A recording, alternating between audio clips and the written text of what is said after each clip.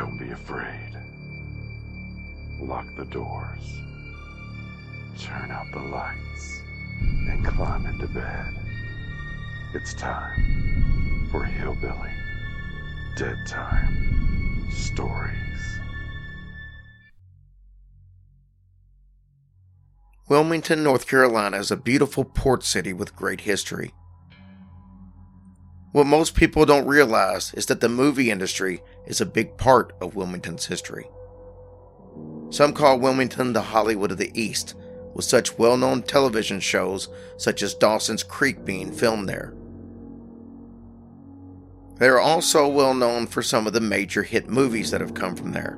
Movies such as Cape Fear, The Conjuring, and Halloween Kills. Wilmington doesn't just churn out movies about hauntings, they have actual hauntings. In this episode, you will learn about a very fitting haunting, the Thalian Hall Theater.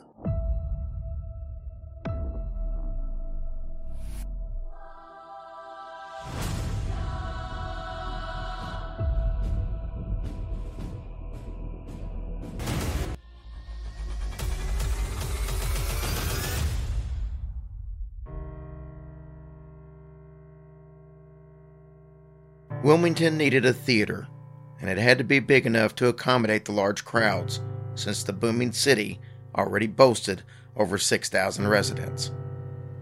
The facility also needed to be grand enough to attract celebrities and first-class performers. When it opened in 1858, everyone agreed that Thalian Hall more than fulfilled its obligations. The theater was, and still is, an architectural marvel. Its style and splendor have been copied by other architects, including the man who designed the famous Ford Theater in Washington. Out of the thousands of actors who have performed at Thalian Hall, more than a few have claimed that they have felt an unseen presence backstage. It's certainly possible, since there are some actors who like the theater so well that they refuse to leave, even after their deaths. The theater is reputedly haunted by two ghosts, believed to be the spirits of Maud Adams and James O'Neill. Both performed at the theater, although not in the same production. It's believed that Adams is the protector, or guardian angel, of Thalian Hall, and O'Neill is the mischievous one, responsible for moving items or playing with the stage lights. One time, when a workman was above the main stage fixing lights on the second grid, he laid down a tool next to him. Later, when he reached for it, it was gone. The tool turned up on the lower level, where no one had been working. It couldn't have fallen without making some kind of noise. There have been other accounts of finding tools or props where they shouldn't be. Sometimes workmen or actors are positive that they didn't leave an item where it was found. The lights are dimmer lights, which means in addition to flipping on and off, they can also be turned from low to bright. On occasion, the lights have inexplicably gone from low to bright and bright to low, from off to on, and from on to off. This is especially hard to explain. The most intriguing experience occurred many years ago during a performance. One of the actresses had to make a quick change into an Edwardian costume that had dozens of tiny buttons that had to be fastened. In order to help the actress, the wardrobe manager always buttoned as many as possible, while still leaving enough unfastened so that the girl could put the dress on without difficulty. After she did her part, the wardrobe manager always put the outfit over the back of a chair and in the actress's dressing room. During a particularly hectic performance night, the manager realized that she had forgotten to get the dress ready for the actress, who was about to finish her scene. Knowing the girl would dash off stage to change, the wardrobe manager hurried to get the dress. When she couldn't find the dress anywhere that it should be, she desperately ran to the girl's dressing room to see if it just might be there. When she flung open the door, the costume was on the chair. Amazingly, the dress was neatly pressed and partly buttoned, just the way that she usually prepared it for the actress. Thinking the girl must have taken the initiative, the busy woman dismissed the event, and she carried on with her duties that evening. After the performance, she praised the girl for her initiative with the costume.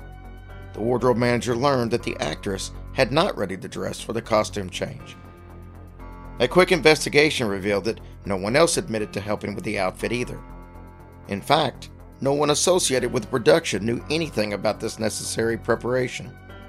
No one seemed to know how the costume got into the dressing room.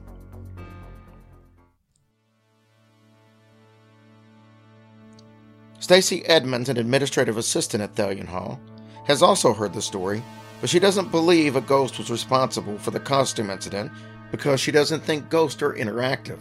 Edmonds believes that ghosts have left a powerful impression on space and time because they were such vibrant and energetic people when they were alive. Those attuned to this energy can even see them. She's a believer because she has seen a ghost. It happened at Bessie's, a popular bar in Wilmington's historic district. The Front Street Hangout was formerly the Orton Hotel.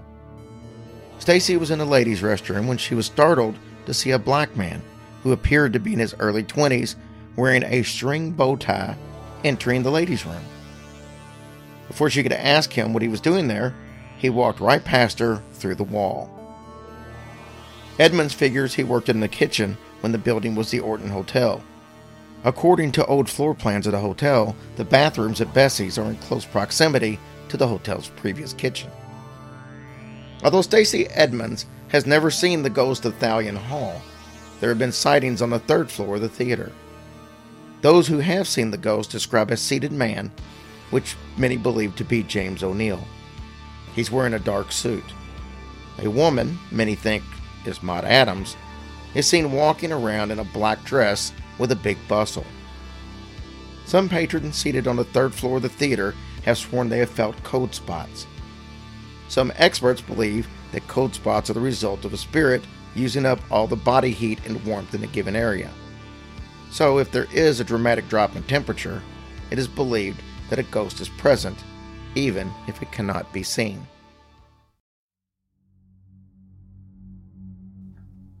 In 1990, the Performing Arts Hall underwent a major $5.5 million revitalization effort. Today, the lobby is where the back of the building was originally. The entrance used to be on Princess Street, but it was moved to Chestnut Street when the 25,000 square foot extension was completed. The new part also houses the box office, some offices, a studio theater, dressing rooms, and stage support rooms. Photographs of famous performers who have appeared at the theater hang in the new lobby. Even though changes on the third level were minimal, mainly bringing it up to code, the ghosts haven't been seen since the renovations. Maybe there have been too many changes for Adams and O'Neill to continue to call this place home. Or maybe they are satisfied that Thalion Hall is being well maintained and they have moved on. Or have they? Recently, a woman in a tour group claimed to have felt a presence, according to a young man that was working in the box office. Miss Edmonds admits that she sometimes experiences creepy sensations on the third floor. There is a really odd antique couch, and you will start to feel a little queasy if you stand in front of it long enough, the young woman explained. So maybe, just maybe, the Thalion Theater is still haunted today.